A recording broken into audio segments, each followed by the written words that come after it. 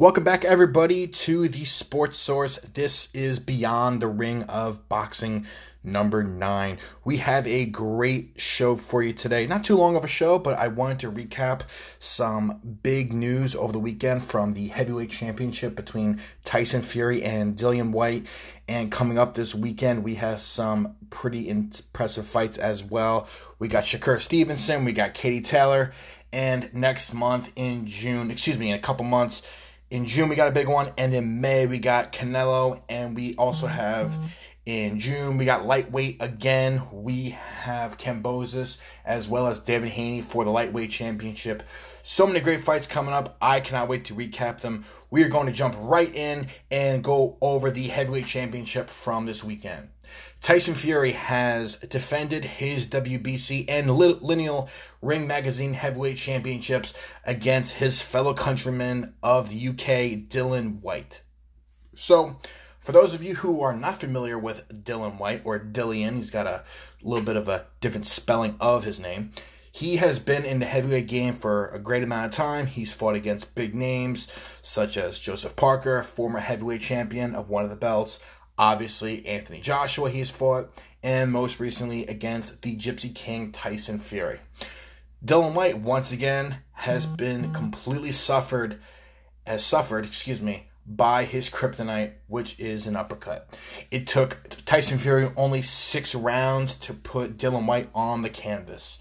Some controversy, I will say, because the fight that I saw, Fury was in control the entire fight, in complete command, had a better boxing IQ, better point in his career, substantially more prepared than Whyte was for the fight.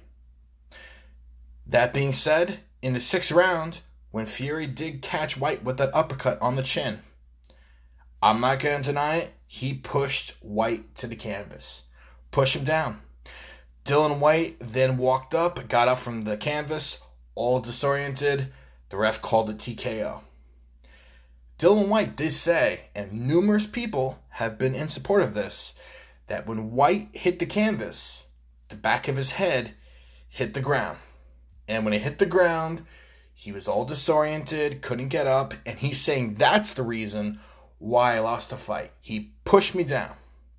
Because the uppercut that Fury really had on him, it really wasn't too striking. It wasn't like a complete full uppercut. It wasn't like when Anthony Joshua fought Vladimir Klitschko back in 2017. He landed that huge uppercut and knocked Klitschko's head all the way back, almost like a knock-em sock-em robot completely. But it was not too effective of a punch. He didn't land it completely clearly. But him kind of shoving him down, it's whatever. But I do believe that there were some other punches that were kind of getting him a little bit rocked before that. And though he did get shoved to the ground, I don't think him coming up that quickly. Like, he got up, he was down for a few seconds. Don't get me wrong, Dillian Whyte. But from him getting up from that, I just think that wasn't the blow that broke his back. Let's put it that way. That being said, Fury's champion. And at the end of the fight, claims, I'll put claims in very, very big quotes, that he is retiring and that is his last fight from professional boxing. I will call BS on that 1,000 ways, 1,000 times, 1,000 times. The reason why is this. No one walks away from that much money. No one does. Nobody does. The only fighter I can think in heavyweight history, and believe it or not, it's very surprising because he was such a dynamic personality, and Gypsy King is named after him, is Mike Tyson. Mike Tyson never came back. He was in the game forever. He was obviously very successful in his career, had huge fights, heavyweight champion number of times over.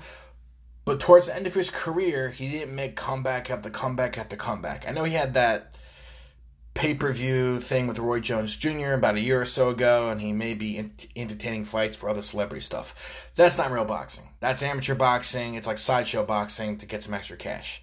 I'm talking about actually making a legitimate comeback to the fight game. Tyson Fury, you will be back. I hope you will be back. You're my favorite boxer. I love watching you. I love your story. I love the comeback and the resilience. Come on, man. You cannot, under any circumstances, hang the gloves up at this point in your career. You can't.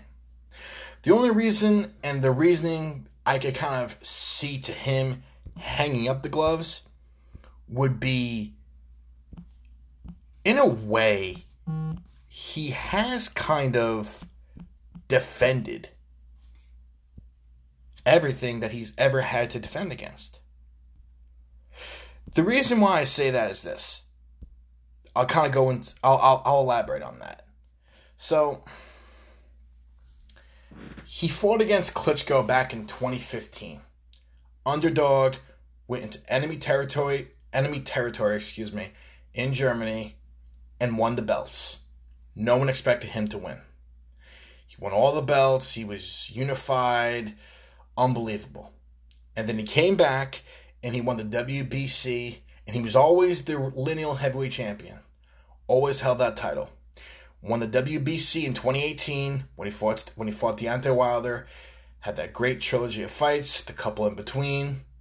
But in that time period, in my mind, he's got really nothing else to prove.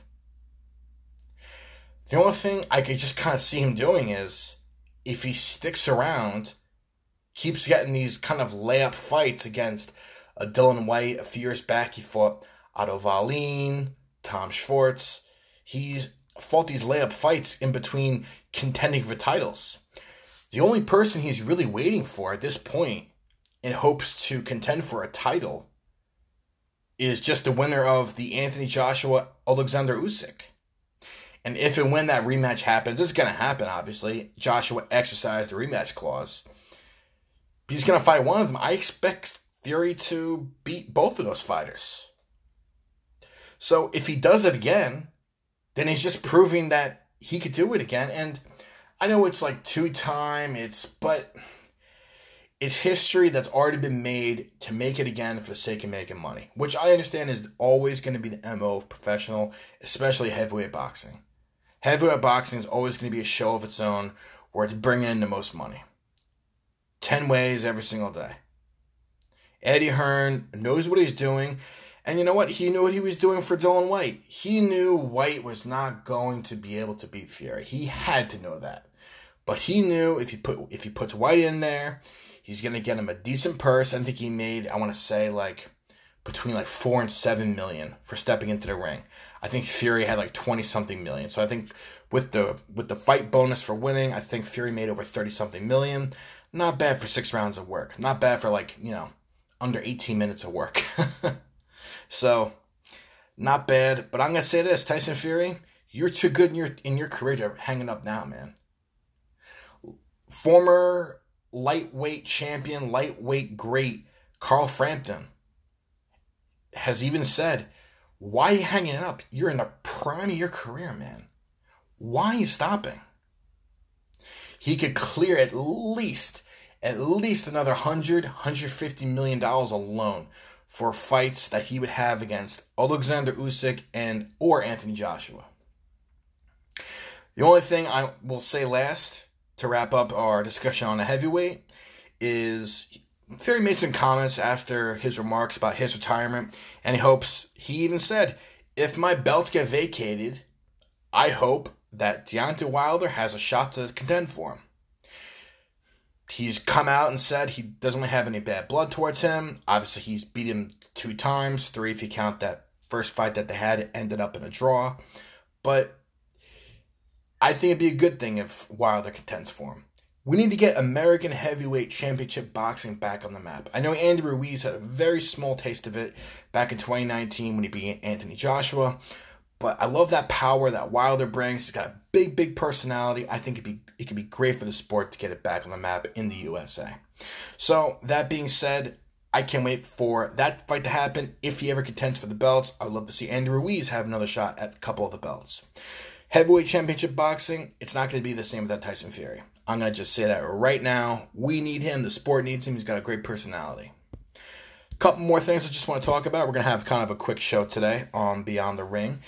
We got some great fights coming up actually this weekend. We have in the lightweight division, For junior lightweight, we got Shakur Stevenson and Oscar Valdez. That's going to be coming up on Saturday night. This Saturday, April 30th. It's going to be an on at night. I think that's going to be a ESPN Plus fight. Check that out. Shakur Stevenson is a Mayweather guy. He's got a tremendous amount of power. He has recently coming off a victory in the lightweight division as well in junior lightweight, going against Jamil Hearing, Long Island zone of Longwood. But Shakur Stevenson, a little bit younger, a little bit more speed in his step right now. I'm looking forward to a fight against him and Oscar Valdez. This has been a fight that's been in the talks for some time. I know obviously the one he had against Herring back in the fall was really, really talked about. But this one against Valdez, both undefeated, both huge punching power. A lot of speed. They're really fast, and they're both very young, so this is going to be a very interesting fight to watch coming up this Saturday night. Be sure to check that one out. Another one I actually want to spotlight as well is going to be on this Saturday night too, or maybe Saturday during the day. I want to just check on the time. It's going to be on DAZN. That's going to be between two women boxers, actually. We have Katie Taylor fighting this Saturday. She is a product of Mr. Eddie Hearn of Matchroom Boxing, Matchroom Sport of the UK. So she will be fighting this upcoming Saturday against Amanda Serrano. So that's going to be pretty cool to watch as well this Saturday, April 30th.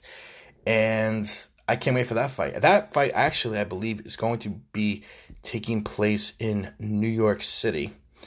So be sure to check that one out. That's going to be really exciting too. Katie Taylor, if you don't know much about her, she is the greatest lightweight fighter in women's boxing. I have to say, I think I've really seen in my life. I don't know too much about women's boxing history, but Katie Taylor is just on a whole other level. She is really, really interesting story. She has a lot of power. She's super fast, and she takes down every single person that's put in front of her. So one thing I like about her a lot is she's very, very humble for being as successful as a person as she is. And that just goes for being a man or woman, especially in boxing. Boxing, you have someone successful, they're always mouthing off. Just in any sport, especially any combat sport, whether it's boxing or UFC, everyone is completely loudmouth, boasting. It kind of just comes with the territory. But Katie Taylor, I heard her have an interview on Eddie Hearn, the boxing promoter, on his podcast, No Passion, No Point. You could check them out on Spotify or wherever you get your podcasts. And she's very humble. She kind of just talks about her training regimen, what she does. She's very grounded. And like Eddie Hearn even like said to her, like asked her questions like, so what do you do like in your downtime? Like, I rest and recover. I train, I go to the gym, spend time with my family. She's really down-to-earth person, but when she steps into the boxing ring, she takes care of business like no other person I've really seen. And there's a lot of people in the women's lightweight division, like Amanda Serrano. Another one too is Michaela Mayer. They're both very impressive fighters as well, so that could be kind of cool. I'd love to see it down the road. Michaela Mayer, I've been following her since last year, and she is really cool to watch as well. She is a prodigy of Coach Al. Coach Al is a very legendary boxer out of the Detroit, Michigan area. I believe he coached and like mentored people like Sugar Hill Stewart and Floyd Mayweather. He's been around for some time, and I believe, I'm kind of getting off point from Katie Taylor, but Michaela Mayer, she, I believe, was Coach Al's first female fighter. He was kind of reluctant to even take her under his wing, but I would definitely look into her story. She's got a pretty cool story too, Michaela Mayer, in the lightweight division of boxing. Just her background is pretty cool to check out as well. So if that fight ever comes to fruition, obviously Katie Taylor has to get through Amanda Serrano this upcoming Saturday, but if she ever gets to it, a great fight to be made in the women's lightweight division would be Katie Taylor and Michaela Mayer. They're both, I think Mayer has a little bit more of a height advantage on her, but Katie Taylor's power and just her drive to just finish off every single opponent that's put in front of her is pretty impressive. So I would definitely check that fight out for sure. So just a few great wins we have coming up. Obviously this weekend with the Shakur Stevenson, Oscar Valdez, I'm going to be doing a little bit more of an in-depth in-depth analysis of that fight after it happens this upcoming weekend. I just wanted to let you guys know about it because I know it's a pretty big fight on the horizon. And, of course, this Saturday as well for the women's in Amanda Serrano versus champion Katie Taylor. And just go over, obviously, the heavyweight championship from this past weekend. Two big fights I definitely want to just mention. I will be spotlighting these as we get closer and closer. The two big championships in big divisions. Light heavyweight now, Canelo Alvarez is moving up from super middleweight to light heavyweight. He'll be fighting Dimitri Bivol on May the 7th, I believe. That's going to be like Cinco de Mayo sort of weekend. That's going to be great. That's going to be in Las Vegas. Will Canelo take over light heavyweight too? I got to tell you, I don't see anything that's going to stop that man. The power that he possesses in those four corners of a boxing ring. He sizes people up. He takes everyone down. And I have to tell you, there's not really anybody or anything that's going to come his way. So that's going to be a great fight in May. And in June, I always talk about every single show, at least a few minutes, about the lightweight division in boxing. In women's, it's very big, and in men's, it's gigantic as well.